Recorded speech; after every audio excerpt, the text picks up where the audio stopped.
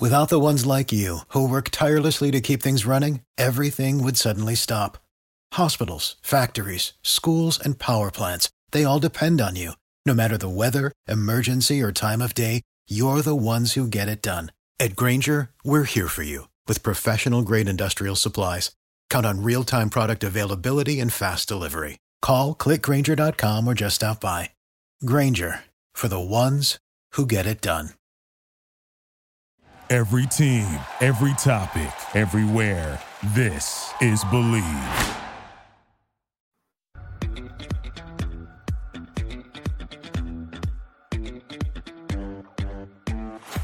Welcome to Believe in Colts, where Lawrence Owen and DeQuell Jackson brings you everything about the shoe. What's going on, Colts Nation? I'm Lawrence Owen. With me, as usual, is DeQuell Jackson. Man, it's been a short week. Yeah, it has. It has. We're back at it. I love it. Absolutely. Well, I'm sure you remember those short weeks. So, playing in the NFL, right? I mean, you have any of those at all? Ever? Oh yeah. You know what? I wasn't. I wasn't a big. Oh yeah. Well, I had a few. Definitely when the transition from Cleveland Browns to Indianapolis. We always were on prime time, and you loved it. Sunday night, great. Monday night, even better. But Thursday night, listen, I'm not a big fan of a Thursday night football game. I am a fan of playing in front of the crowd. All of my family and friends get to watch. It's live. It's prime time. There's no other games, no other football games on. But that short week, as I got older, Lawrence, man, it took my body 2 days to recover from a Sunday game, and to transition to a Thursday game. Back when I was in the league, it always kind of segued into a bye week. So for me, I looked forward. It was going to be a rough 2 weeks, but I always look forward to after Thursday game, you get 2 days off to try to, recoup that your injury back because, at my position, it was brutal to go from Sunday to Monday or Sunday to Thursday or Monday to Thursday. Such a short week. And I'll add this. During that short week, there was no practice. There was pretty much a walkthrough. And now guys are so accustomed to walking through because of the new NFL rules with training camp. With two-a-days, there's no glorified old school two-a-days. As you know, one practice is a full padded practice. The other practice is a glorified walkthrough. So guys are more accustomed to the short week kind of schedule than in years past, but I didn't like it that much. I really didn't. I wasn't a big fan of it. Yeah, I understand that. I mean, the extra 10 days off before your next game, that's always nice. Like you say, that's kind of like a bye week, but my goodness, right. Man, especially veterans, your older players that they put their heart and soul out there on the field, and the next day, like you said, Monday, great, win or lose, doesn't matter, but you got to start preparing really, really short period of time to do so. And your body's like yelling at you, no. Right. And it's one thing for your body your body's telling you, no, this shouldn't happen this fast. I shouldn't be mentally getting my body prepared to go play another 70 plus games. But I'll add this, Lawrence, normally in a short week, let me take a step back. In a normal week from Sunday to Sunday, you have enough time to game plan. You have enough time from an offensive, defensive scheme to kind of throw in wrinkles to see, okay, how can we attack this opposing team offensively and defensively and attack them on the special team?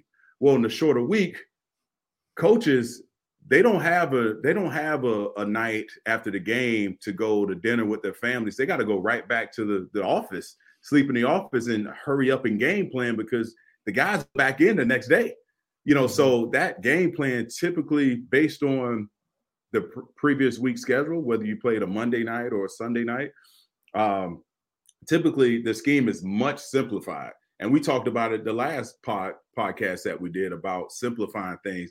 This week will be the week that, in my opinion, the coach should really dive into and lean into this short week and simplify things so guys can play with their hairs on fire and on both sides or in all phases of the game. We'll get back to that in just a moment, but this is Thursday night football. There's a lot of betting that's going on. I mean, there's betting lines everywhere. 10.5 points. You got an over-under. Jonathan Taylor, 85 yards. Over-under. Carson Wentz throwing touchdown, 1.5 touchdowns this game. All sorts of betting opportunities out there. And right now, Bet Online is back. It is now officially, they got a whole new website. And Bet Online remains the #1 spot for all basketball and football action this season. You can head to the new updated desktop or mobile website to sign up today and receive your 50% welcome bonus on your first deposit. Just use the promo code BELIEVE50 to receive your bonus. Bet Online is the fastest and easiest way to bet all your favorite sports, whether it's basketball, football, baseball, postseason, hockey, boxing, UFC, even, you go to Vegas or something and you like those casino games, you could use Bet Online to do that. So, go make sure you go check them out and be sure to use the promo code BELIEVE50 to receive your bonus, your welcome bonus. All right. Had to get that out the way. Actually got an ad. Yeah. Yay! we have one. Yeah, absolutely. Yeah. Now I have a question about tonight, or actually the process, as you was talking about. The coaches don't have a lot of spare time. They have to go immediately right into game planning. Is this a game where you talk about you don't really do a serious, it's mostly all walkthroughs for the players? Is this a game where the players are mostly trusting their coaches to put them in the right spots rather than, practicing it on the field?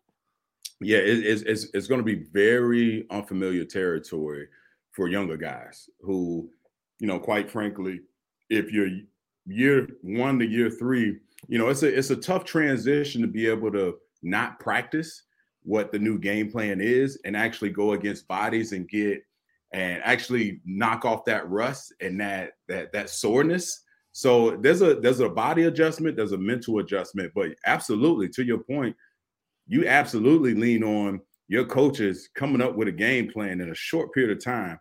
But I'll say this, knowing that you have a Thursday night game on a short week, you have other coaches that are assistant coaches that are doing the due diligence 2 weeks in advance. So you already have a body of work that, if something else comes up, then we'll make the necessary change if need be. But for the most part, they have a collection of data of guys just collecting data and scouting of giving coaches an idea of how to game plan. So absolutely. I only know this because I spent a lot of time just figuring out, okay, what the heck are we doing? Because as a player, as a coach, you don't have enough time to watch 6 games or so. The breakdown typically from a coach to player to start a week is probably around 3 to 4 games. Me personally, I would watch 6 games. So from Monday or Sunday night to Thursday night, you really don't have enough time to get those 6 games in. So you have to rely and lean heavily on the coaches to do their job and absolutely understand, who you're going up against. At that point, it becomes about it becomes more of a matchup, right? It's like, okay, I need to beat the man in front of me because the game plan is going to be the game plan. But when it comes down to it on the short week, you just got to, pull your britches up, put your hard hat on and beat the guy in front of you. And obviously that's a big part of the game. But these short weeks, man, there's so much that goes into it. And one, your body, at week, towards the later part of my career, man, it was really a struggle to get through that week, but you did it, and you trusted your coaches to put you in the right position to be successful. Yeah, it does have a lot to do with trusting your coaches. I could see that, and then like you said, that's news to me. I didn't know that the assistant coaches were out there, the ones kind of scouting ahead of time, while your regular coaches are focusing.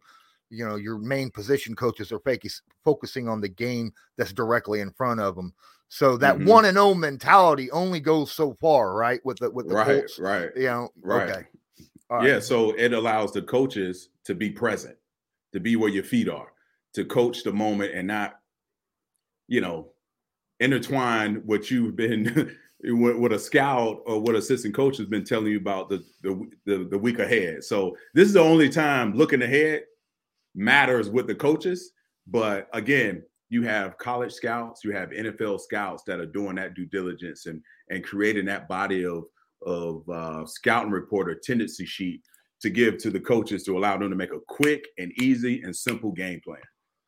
Tonight is the first home primetime game held in Indy in 4 years. Wait, what? Wait, say that again. Wait. Yeah.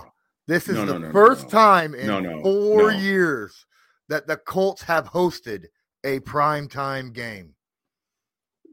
No, that doesn't sound right. That's right. Are you kidding me? No. There's no way. They have been to they've been to, like, generally over the last few years, they'll have a primetime game, but it's always been on the road. And they haven't hosted one in 4 years. This is the first one. And since Andrew Luck was quarterback. I mean, that's so when you said that, I immediately went back to, I was like, okay, Thursday night game. We typically were Houston. And you know what? I think it was in Houston. I don't remember. I remember some Monday night, some Sunday nighters against the Patriots and what have you. But it was always at their house. That's incredible. Yeah. It was always at their house. That's incredible. That's unfortunate. Oh my gosh, that's news to me. So this is news to me. Yeah, this is a very important game, not just for the Colts because it's their first home primetime game. This is a chance for the Colts fans for the first time in 4 years to show the nation on primetime what kind of house the Indianapolis Colts players play in, right? Yes, right? Yes. And when that stadium gets to rocking, when, as a player, you feed into it. And especially for these guys, last year, pandemic year, there were guys miss fans. I can tell you that. Guys get an extra bit of juice when the game is on the line, when your fans are rocking, and when you need an extra little push, extra little kick, it turns your game to another level. But you're absolutely right. This is the time where these guys can show the rest of the world this 3-5 record really isn't indicative of how good we can play. If we all play 4 quarters, we all play on the same page, we can run the football, keep Carson Wentz attempts down, create turnovers on defense, which the Colts are topping the league in doing. So this is a great opportunity against an opponent that you should beat. Oh, well, yeah, should, but you could tell that to the Titans and the Bengals as well. We're going to get to that in a moment. But we just got a tip. You can use the link in the description to drop a super chat or use the regular YouTube super chat, either way. But if you use the tip in the description, then we'll bring up this page right here that shows exactly what was said. And this question is brought to Colts Loyalist 5678. Politically correctness aside, as a player, did you look at some games as needing to be won a certain way, like a statement game, like you need to come in here and win big? Or is it always just walk out with an L? No. Or a W, I mean. I'm sorry, not an L. Right. Yeah, we know what you mean. Listen, the player internally in the locker room, yes, they talk about having statement type of wins. When you pride yourself of being a really good football team, you have to put the little brother in his place. And when a team isn't on your level, you need to play above that level. So when you face a quality opponent, if not better, then you can match up well, and it's a measuring stick. But in front of a camera, if you're a current player, obviously you're going to say the right things. A win is a win, but every player, not everybody, I can't speak for every player, but the common, I guess, the sense of urgency of winning big, you want to leave out of that game knowing you have better confidence before going into it because you played the way you expected to play and you put up points and you dominated the game in a fashion where you thought your team was ranked. because not only do players look at that, the coaches evaluate themselves and your team and your individual players based on how you beat certain opponents in certain times of the year. Right now, the Colts need to get back on track. They've been far too close throughout this season. And a team like this, who's a scrappy Jets team who won recently, these guys are full of energy right now. This isn't a trap. You can't call it a trap game because of the Colts record right now. But you and I, we've seen the Colts play throughout the year. We understand the talent that they have when they can put together 3 quarters. We haven't seen 4 quarters of dominance yet, but they're right on the cusp, and this is a game to do so in front of the rest of the world. And like you said earlier, the first primetime game in 4 years. What an opportunity to do so. Yeah, the only game this year that they have shown all 4 quarters was against the Texans, right? 31-3. That was it. And all the big wig teams that was supposed to be close games were close games. I mean, the Rams, right, close game. The Ravens, close game. The Titans was a close game, but we were unable to pull that out. Right. We got another tip in the tip jar, ladies and gentlemen. I thank everybody for your questions and comments in the chat. Obviously, we will get to them, but if you want priority, I'm sorry, we have to take the tip jar first, and let's get into that one. This question right here is from Ninkowski, and he says, this is for the calls. Let's go. Salute DeQuell and Lawrence Owen. You know what? Just for that, thank you so much, man. We appreciate that. Absolutely. Questions, comments, either way, tips always help out a ton. So keep them coming. Keep the questions coming. Absolutely. I got a question here by a guy I had on my show a while back, Pan Am Football. He is awesome. He breaks down. If you guys are watching or listening to this and you want to know a little bit more about like salary cap details and things like that, whether it's player or team, Pan Am Football is the guy to go to. He also has some film rooms that he's been dropping, but he drops a question right here in the chat. Says, DeQuell, the Jets went after the Bengals linebackers nonstop. Do you think the Colts linebackers can close fast enough to avoid being beaten in the same way? I think so. I think Darius Leonard is a one-of-a-kind talent at the linebacker position. What he's able to do on the field, you talk about, when I look at grading linebackers, when I look at productive linebackers, I look at guys who will make impact plays, not necessarily, stats. That guy is a big playability guy waiting to happen. I saw you break down some of his footage early this week about the Tiger strike. And just being able to dislodge the football from an offensive opponent. So, I think, given the circumstance, given the primetime game, what we've seen from this linebacker crew, and it starts with Darius Leonard of, all out, just, he wants to put on the show that he's one of the dominant linebackers in this league. But I don't think our linebacker is going to get handled like the Jets did the Bengals linebackers. I just think we're so far, above, not above, I shouldn't say that, but so far, so better skilled at the position. Yeah, I kind of tend to agree with you on this. I don't see the Bengals using a lot of screens and flat routes and things of that nature to get over on the Colts like they did the Bengals, because the Colts, the way they play their zone defense, they rally to the ball. They keep an eye on where the ball is going all the time. Their problem is that 15 to 25 yard mark, right? That's a problem back there. Right. Right. Hitting those back parts of the zones. Mm-hmm. And that's another point that you bring up, where when you major in zone coverage, it allows everybody, all your defensive backs, from linebackers to defensive backs, to key the quarterback and see where the ball is thrown. So you get more bodies pursuing the football. So, that's where, some, in the red zone area, where you kind of alluded to, we have to be better in that area. Well, we major in zone. So those guys are very familiar and comfortable playing the zone coverage, and allows us to run to the football, which Eberflus stresses about everyone running to the ball, no loafs and what have you. And that's the way they play defense.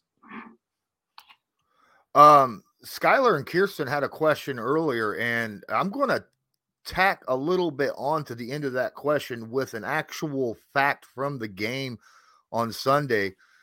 Do you see us crowding the line of scrimmage to see if Mike White can throw deep? Now, with that, the stat that I'm going to throw to you is he averaged 4 air yards a pass and didn't make one attempt beyond 20 yards in that game against the Bengals.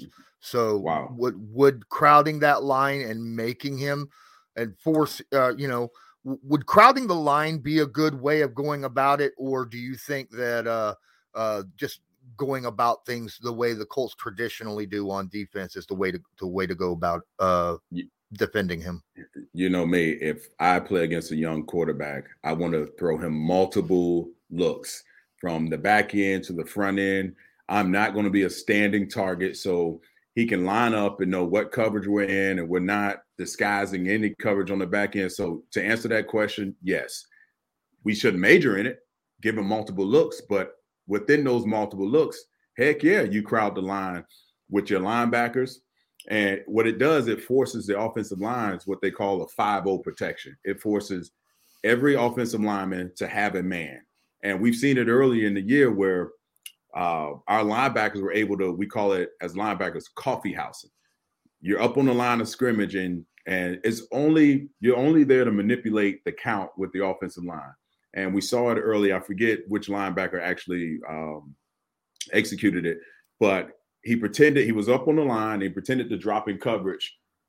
The lineman looks out to help, and now he follows up with a blitz, and we get a sack. So I believe it was Darius Leonard, but absolutely. Anytime you crowd the line, it forces the offensive line and the running back to be absolutely right, because one guy is going to be free. And so that's a great question. I think for me personally, I love the look. I love the complexity of it, because as a quarterback, when you're reading that mesh, you don't know who's dropping out. You don't know who's rushing. Your running back, you have to be extremely comfortable that he understands what's going on in front of him to protect you. And it just brings a sense of urgency for the quarterback to get rid of the football. And as you alluded to, Mike White, he didn't attempt a pass over 4 yards the entire game. So obviously I feel like this game is going to require more man-to-man coverage at times because of all the intermediate routes.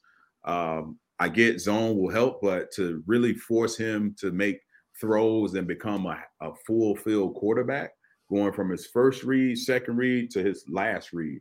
So playing man coverage forces him to scan the entire field. So I do think that area, that's my number. I love that. I love crowding the line. I love to do it when I play. I love to see it when I watch the game. You know, Mike White's in the Hall of Fame, right? Jesus. I'm not kidding you. His first start in the NFL, most yards passed by a quarterback in their first ever start in the NFL, and the Hall of Fame put his jersey in the Pro Football Hall of Fame. Yeah. Wow, I played 11 years and not a flinch of the Hall of Fame, which is fair, which is fair. But the game is changing. The game is, as a quarterback, the amount of yards you throw for, and it's all subjective of the era, right? Yeah, it's true. Quarterbacks nowadays, you can throw for a gazillion yards and it's to be expected, as opposed to 10, 15 years ago in the Joe Montana era and the Dan Marino era. Imagine if those guys played in this era when you can't maul a receiver off the line of scrimmage. It's fun to play that back and forth game, but hey, the guy earned it. First career start, kudos to him. But we don't want that type of success tonight. Amen. We do absolutely do not. I've got a question for you. After watching the game, the Titans game, and seeing that Taylor only had 16 carries and Carson Wentz threw the ball 51 times, how many times would you like to see Jonathan Taylor carry that rock tonight? if we can come out and we can play the way I think the Colts can, I always say we, because forgive me for that. I always say we. As fans do the same thing because we Yeah. root for them. We feel like we're part of the team.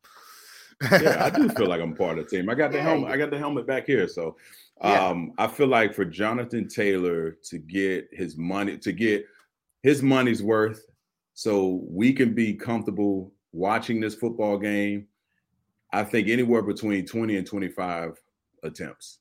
20 and 25 attempts. Give him the rock. And not just handing off. I'm saying out of the backfield, 20 to 25 touches.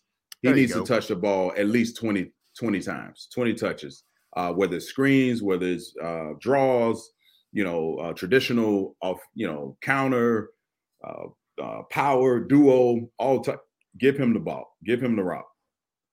And allow Carson Wentz to throw the ball anywhere. I keep switching it up here, but anything under 35 reps of him throwing it, I think that's a good productive day. And you're probably around 60. I'm not good at math, but you're probably around mid 60 plays or so, 65 plays. I think that's a solid outing for our offense and Jonathan Taylor, getting his hands on the ball. And we know Michael Pittman Jr. is going to get his targets. Last week, I believe he had 15 targets. So he's going to be a huge focal point of this offense. And the Jets, they know it.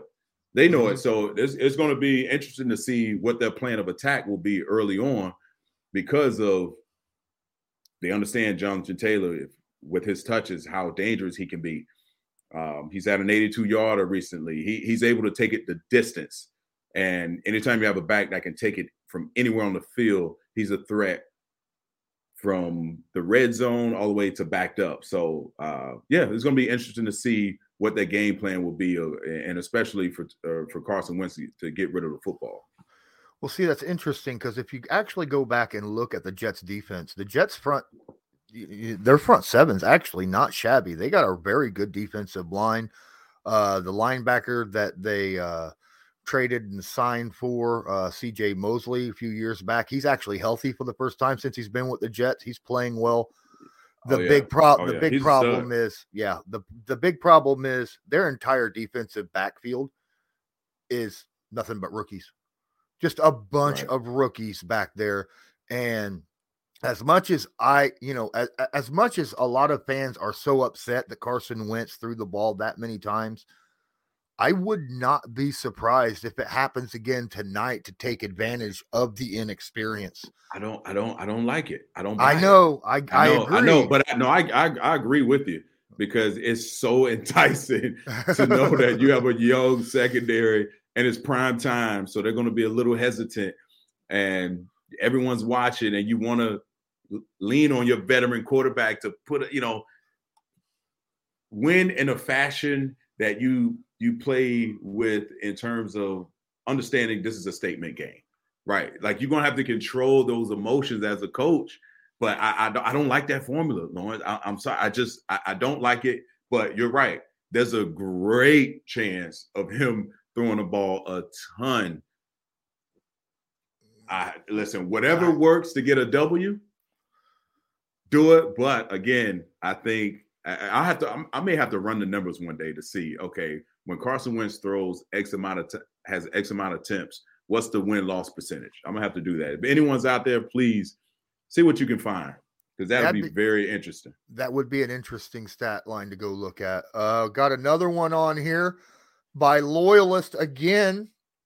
My guy is out here just throwing stuff around like, whatever. Yeah, and great questions. Question. At what point on game day did you start blocking everything out and start looking to get into that attack mode mentally? Yeah, it all depended on – it was easy for the 12 o'clock, 1 o'clock Sunday games, right? It's like the minute you wake up, it's game time. What makes it so difficult for the late games, you have all day and all, night, the previous night. And it's a long haul, a long time to try to eat up time. As a player, you're getting massage, you're watching extra film, For it all depends on what time you're playing the prime time. But for me, as far as tickets, as far as family and friends, if you were in town, if it was a Saturday, after Saturday around 7:00, if you didn't have a ticket, don't call me. I'm not dealing with it. I'm not dealing with it that night because I'm watching film. I'm relaxing. I may watch a movie just to like take a break, take a breather. And then the next day you wake up, you're full throttle, you're in attack mode. But for this particular situation, the Thursday night game, typically you have meetings in the afternoon. So you get to sleep in a bit. Probably you have meetings, walk through for a few hours. At that point, you should be locked in. You should be locked in the entire day. You kind of block out because we all know family. And when you're playing, when you're a player, especially for a big primetime game, you're going to have family and friends in town. You're going to get them tickets. You want to make sure they're squared away. So for me, I would make sure that was squared away so I didn't have to deal with any unknowns. Because when I woke up and it was the day of the game, I wanted to be in attack mode and not worry about any other thing other than football and executing my job and going out there and performing to the best of my ability. So it all changed. The older as I got older in the league, I was able to, talk on the phone. Like I would talk and just BS with my uncle or, teammates. But I was very, guys who I played with, they would tell you I was very, very serious about game day. I had a routine. And no one was going to interfere with it. Cyborg is in here, and he wants to know why teams don't run a 5-man front as their base. And I am going to say one thing. I'm going to leave you answering it, but the year Atlanta went to the Super Bowl and lost to the Patriots, they ran a lot of 5-2. A lot. I think they ran that more than they ran their regular base or nickel packages. So, right. It really depends upon, what your game scheme is. But in general, in today, right. I would say it's because it's a passing league. But I'll leave that question up to you, DeQuell. Right. Yeah, it's a little bit of both. And it depends on who you have up front. Mm-hmm. Now, if you have some guys that can get after the passer and you don't need them dropping in coverage, hey, what are you going to do? What's going to help you have a job? If those guys are really, really good at rushing the passer, you create that space for them. But some teams develop packages. Some teams call them NASCAR. NASCAR means you put your fast guys out there. You have a bunch of guys up front that can get after the pass. I think New York Giants called it NASCAR back in the day, and it kind of just, followed with a lot of other teams. But yeah, different philosophies for different people. I really don't have the light bulb answer for you because it depends on who's calling the shots. If you have a coordinator who is adaptable and he looks at his talent and is like, okay, well, I can't run what I traditionally run. I like to run a ton of man, but I can't because I don't have the guys. I don't have a Jalen Ramsey. I don't have a Joe Hayden. I don't have, some of these guys that can stand up with the best of the best on the outside. So you have to adapt in that way. But, there was times, there's so many levels to this question. But I think ultimately it comes down to scheme and your talent pool.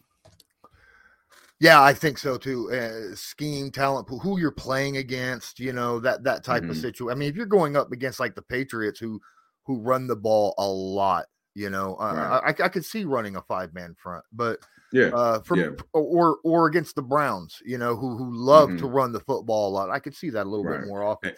Right. And that's more of an odd front. Anytime you in my experience, I'm sure the Tennessee Titans see a lot of odd fronts where you have to put 5 big guys up there to just take up space and try to, change the math on the behind the line of scrimmage. So again, it all depends on opponent, scheme, talent pool, a lot of different factors. Ladies and gentlemen, if you're listening or watching here, please don't forget to check out the backroomcollection.net. They have wonderful canvas-based paintings and other collectibles, including autograph pieces that you can find on their site. You just use the discount code CL10, and that'll get you a little bit of a discount on there on some of the great stuff they have out there on the backroomcollection.net. I have this DeForest Buckner piece, which was specialty made. That's a sweet piece. Yes.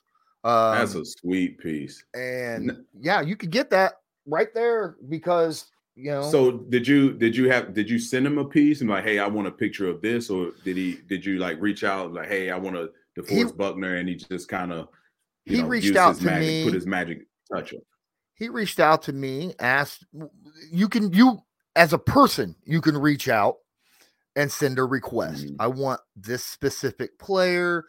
Can you send me some ideas or something? And he'll throw stuff together at multiple looks to see what you like or dislike and let you choose from it, you know? So that's what he did for me. And I assume that he could do that with other people because he does a wonderful job. I have a picture in mind that I got to remember to reach out. Is a picture of me and there's two, one in a Colts uniform tackling, just swallowing a Steelers running back, which I absolutely love. And the Colts, I think it was the picture, the Deflategate, like bobble catch. You know, I would love to have those two portraits just somewhere in this house and somewhere in this room where I could show off a bit because he does phenomenal work. That's phenomenal work. Absolutely. Okay, guys.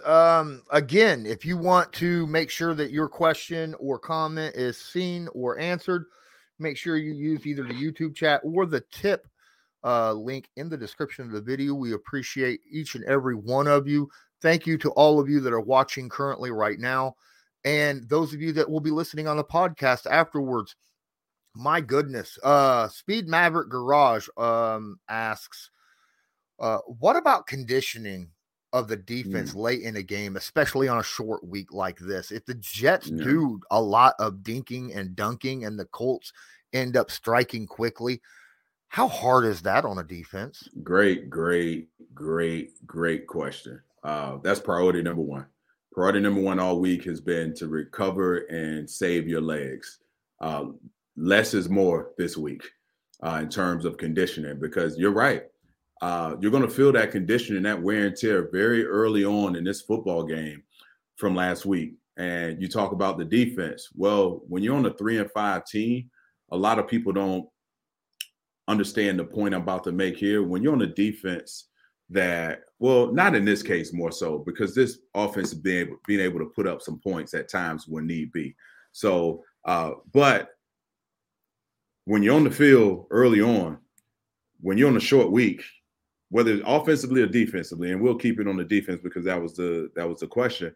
Yeah, your legs get tired very, very quickly. So hopefully, because we're going into the second quarter of the season, those guys have built a callus for the conditioning and they've caught their second win. So it won't be much of a factor, but it will be whether or not whether or not they would admit it. But it's definitely, with my experience, you definitely feel it. You definitely feel the lactic acid build up and just the heaviness of your legs, especially, which will be very important for our defense to come out and get a stop very early on. 3 and out, beautiful. But you can't afford to give up a 12, 14 play drive to start the game. So that kind of sets the tone for the rest of the game. It's like, oh crap. Like I feel like last week, and now you feel like you can get caught in this web of feeling like, you're running in mud. So definitely it plays a huge factor in this game. And so starting fast, I know it's as cliche as we've ever, it's cliche, but you start fast and allow your team to get the more rest early on, which will benefit you on the back end, and especially in the fourth quarter, where this team needs it. This team needs a push in the fourth quarter.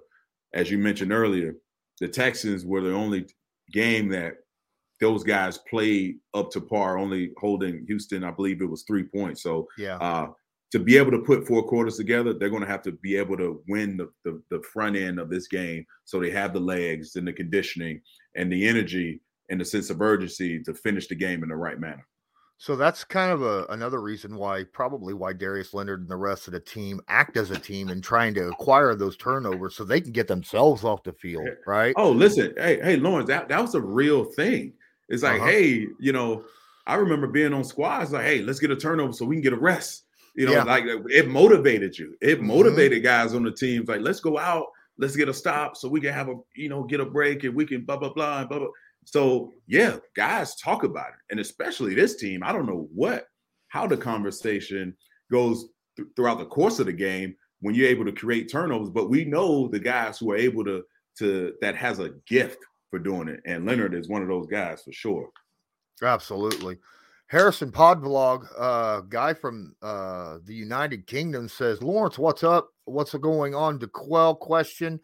How hard is it in the locker room when you believe your team is way better than what your record currently is at that point? You know what? Probably 32 teams in the league think the same thing. All 32 locker rooms. Every guy in 32 locker rooms feel like their record is much better than the quality of players on the team. But yeah, it's something that it comes with the territory. It's something that you talk about adversity throughout a season. The Colts are sitting in the middle of it. They're slowly but surely trying to get themselves out of it. And yeah, this is a prime example of the Colts being a lot better on paper. They should be a 5-3 team, not a 3-5 team. Yeah, easily, but they aren't. But your record says who you are, and that's who they are this year.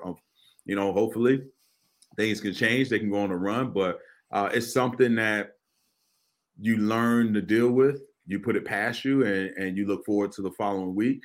And to get a W, to get that nasty lost stench off your shoulders, and you try to do your best to collect as many wins as possible. T.Y. Hilton suffered a concussion in Sunday's game, and that kind of hurts the offense a little bit. You could see how much T.Y. affects if you go back and you look at the Texans game that we just got done talking about, the first game that they played, and that was the game that he played the entire game. And with him being out in this game, how we talk about this, we got Campbell, who's out for basically the rest of the regular season. T.Y.'s out with a concussion. We have Pascal, we have Doolin, we have Michael Pittman Jr. Where do you focus on Michael Pittman Jr. in the passing game, even with him being as good as he's been, or would you rather take the first guy that's open and just hope for the best? And like I said, take that check down when you need to. That kind of situation. Yeah, I think everything is balanced, right? But if he's your guy, you got to lean on him. That's Carson Wentz has developed a great rapport with him on the field, throwing him the football. He's able to catch it low, catch it high. He's able to make bobble catches. I mean, he's shown his catch radius is pretty damn good. And so I think you lean into that. I think you have to, because opposing teams are going to try to make you play left-handed. So at times you have to build the confidence of your other receivers to say, hey, you know what? Michael Pittman Jr. is our first read right now. He's our guy, but we need to be able to, you guys, it should open up other lanes and other opportunities for the other guys to make plays. So, and we have more than capable guys on the outside to get it done. But I think you have to, this is your strength. I think you have to play to your strength and dictate to opposing defenses that, you know what, this is what we're going to do. We're not going to be silly about it. We obviously going to, have a broad game plan, but we also going to make him a focal point of what we want to do offensively. So, yeah, okay. So after the Titans game, Carson Wentz and Frank Reich both went under a lot of heat in the fan base due to specific play calling, obvious, decisions with the football with Carson Wentz at the end of the game, that type of situation. But then you go and you look at the stats that he's got so far this season, and he's on par right now to finish the season with over 4,200 yards passing, 29 touchdowns as opposed to 6 interceptions. Now, right. Do those stats lie, or is he actually performing, better than what people are out there yelling about just because, bad, that reaction to a bad game? You get what I'm saying? Yeah, no, I completely understand what you're saying. And back to the point we spoke about earlier, stats tell one story, the impact plays tells another. Yes. When you're the guy on the team, obviously you're the guy, right? We look for you to have 29 touchdowns, 6 interceptions, to play well. But when you're paid, like Darius Leonard is paid, when you're paid, and I hate to talk about money, like Carson Wentz is paid, they're not paying you to make play. They're paying you to make us better. And when it boils down to it, when you evaluate Carson Wentz, when you evaluate the top guys on our team, are you making us better? Are you getting us over the hump? Because we know it's a proven fact that you're a solid, decent starter for us. So the way I grade these guys, is impact plays. Do you make the plays? Do you make the throws in the fourth quarter? Are you a really good decision maker? Are you taking care of the ball when the ball needs to be taken care of? And those 6 interceptions, are those interceptions coming in the fourth quarter as opposed to the first quarter? I hate to talk about another guy, but there's a guy who dealt with a ton of criticism throughout his career, is the quarterback for the Minnesota Vikings. He played with the Washington football team. Kirk Cousins. Yeah. Kirk Cousins this year, and I don't know his stats off the top of my head, but his touchdown throws have all come in the first 3 quarters. He hasn't thrown a touchdown in the fourth quarter. And I don't know what his stats are right now, but that's a problem. When you look at, to the point I'm making, what impact plays are you making? We're paying you to make us better, not just to be a guy. So he is playing well. And like you said, if he's on par to throw for 42, that is a great season. But for this team to get out of this hole and for this team to take the next step, with, in my opinion, is a championship roster that was formulated, you got to make those plays when called upon. Yeah. One way of doing that is something we've already talked about, and that's feeding Jonathan Taylor, getting him the ball multiple times. And Brandon Wood agrees. He says, we need Taylor to have like 250 yards tonight. Not just ground and pounding, but through the air, Yeah. Right. He says the Jets give up the check downs and run the damn ball. Right. It doesn't have to be pretty. It doesn't have to be pretty. At least early on, you give them the ball. Let them know, hey, I'm going to you. I see you. I know how you can help me. This offense and this football team, and when he's rolling, I tell you, it energizes that football team. It energizes the defense on the sideline watching the game. So, yes, I definitely agree. Obviously, Michael Pittman Jr. has been a focal point, but Jonathan Taylor has to get his touches. He has to. I mean, it's a crowded back room, and he's clearly separated himself from the rest of them. Are you a proponent of, if something is working, don't try to fix it? Or are you a proponent of, even if it's working, keep changing it up, keep the defense on its toes when it comes to offensive play calls?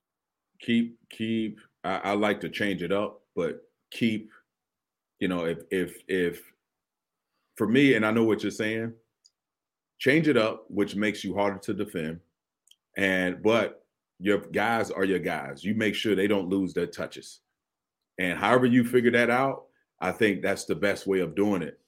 Because, when you're sitting duck, when everyone knows what you're doing, you're easier to stop. You're easier to read. Yeah. Your tendencies, stick out. So, yeah, I'm that guy. I'm not a guy that believes you live and die by doing the same things that got you there. No, you need to be able to change things up when need be, but also make sure your guys are getting your touches. For sure. Yeah. I mean, if Jonathan Taylor's getting 8 yards of carry, help him out by loosening that up in the back, throwing over the linebackers, and so that it keeps people honest, but still feed Jonathan Taylor, right? That way he can continue to make those yards.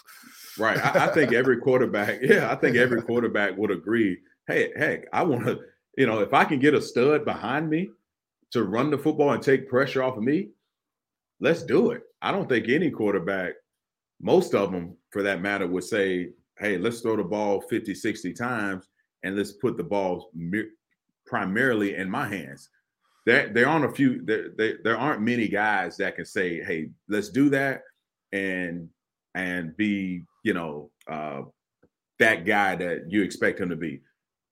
There's a few. Tom Brady is one of those guys, and he's that hasn't been the way he's played the game. He's been a run to set up the pass type of guy, check down guy, intermediate guy.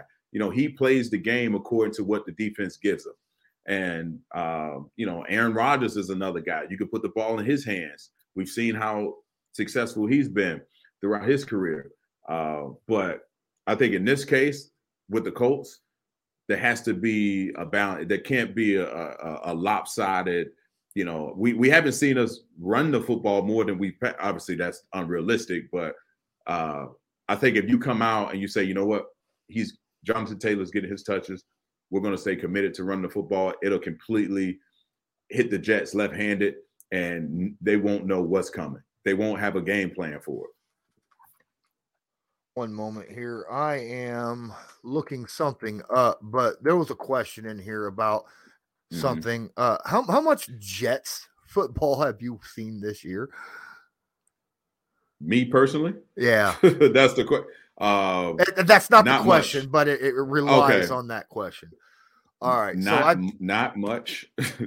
I figured as much. Most people don't. You're right. I mean, there's usually not a lot of people out there that watch a lot of, unless you're a Jets fan. Right. But the question was, is the D-line of the Jets really that good, or are they just trying to hype them up to make this more a watchable game? And I personally, I think they're darn good. I think this D-line, the D-line is very good. Right. Quinnen Williams is a stud. Sheldon Rankins is a stud. Yes. All right.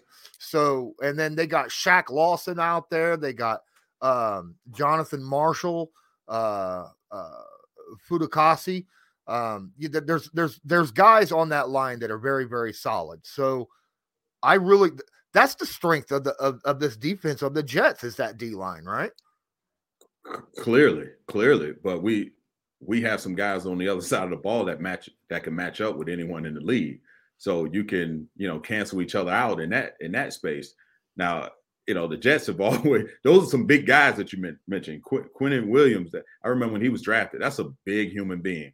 And they're more than capable of wrecking a football game. But I think we just have too many weapons. I do think, they're giving credit.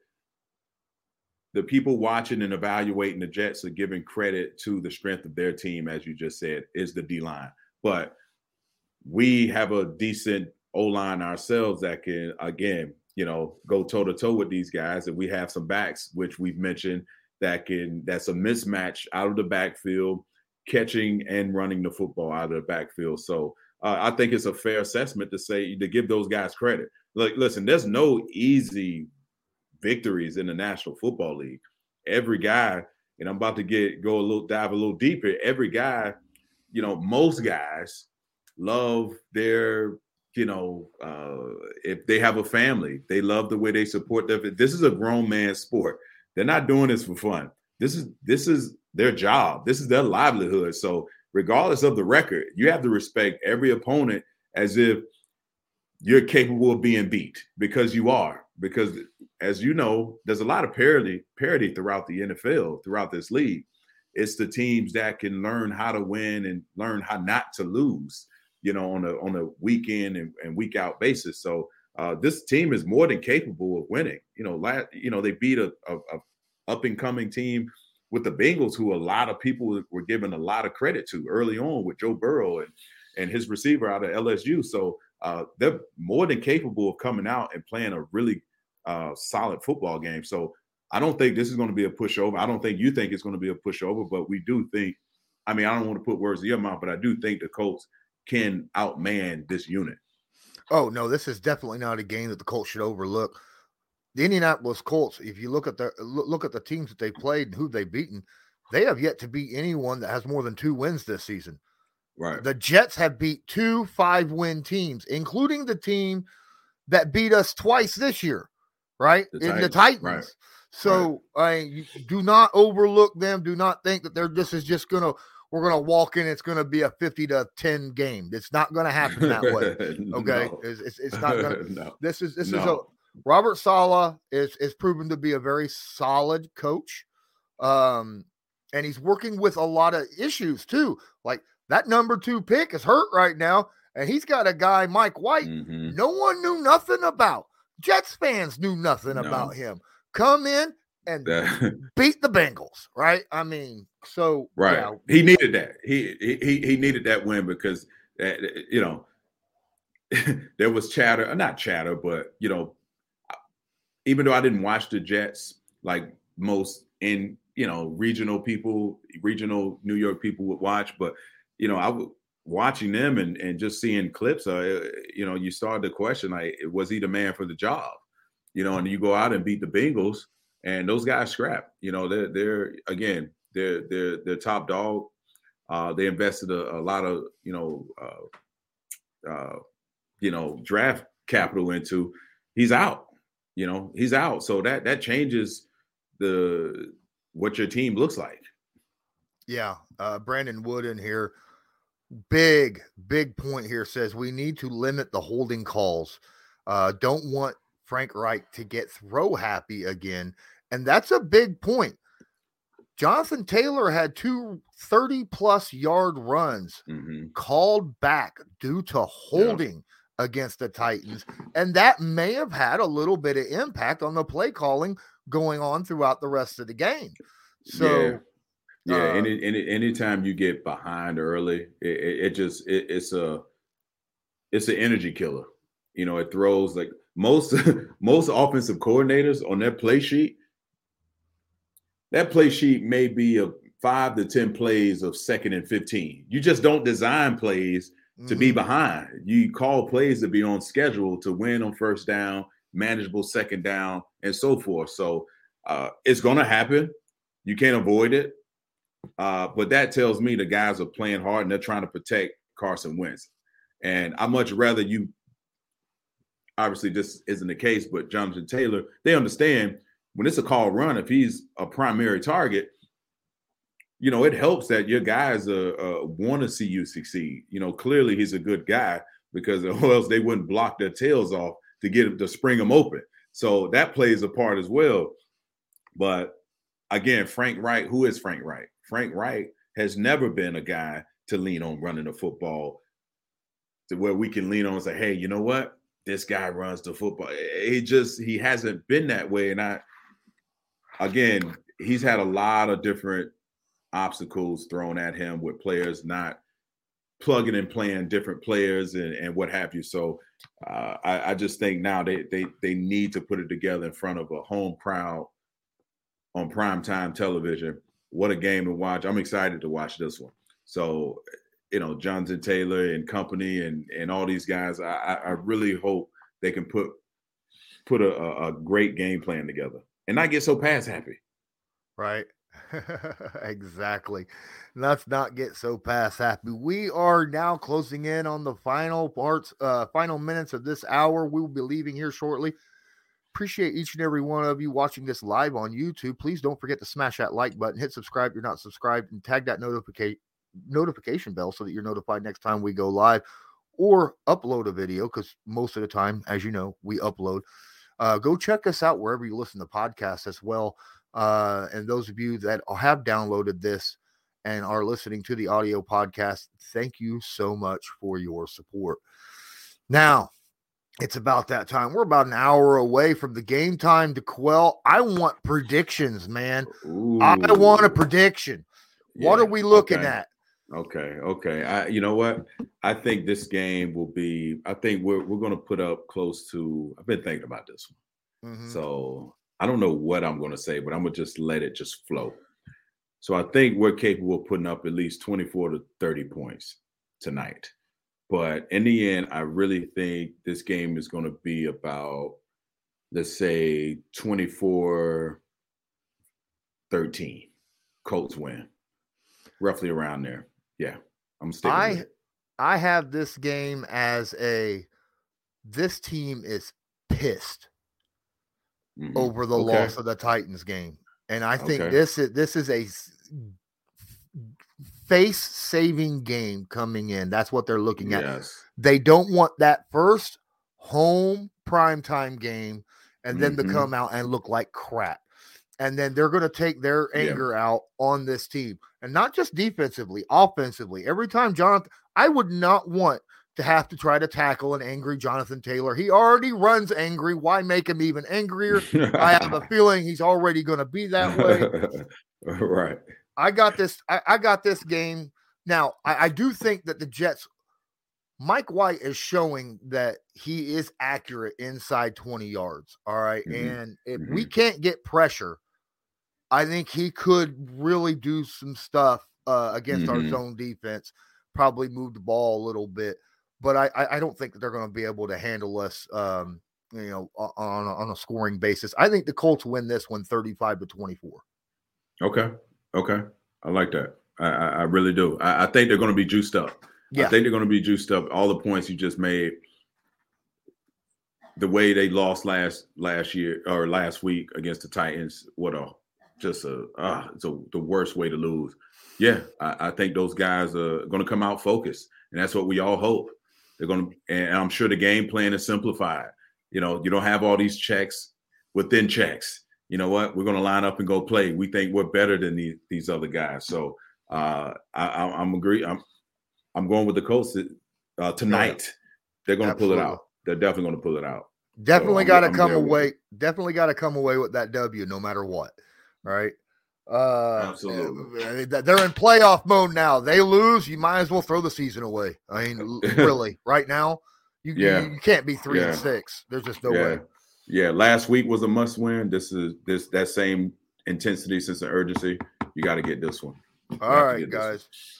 Thanks everybody so much for watching.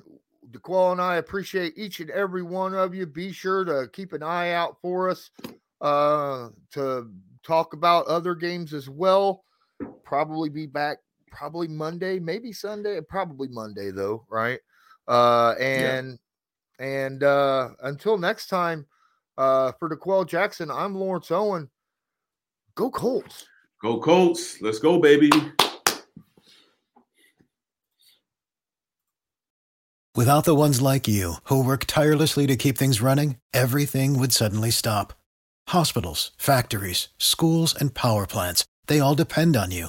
No matter the weather, emergency, or time of day, you're the ones who get it done. At Grainger, we're here for you with professional-grade industrial supplies.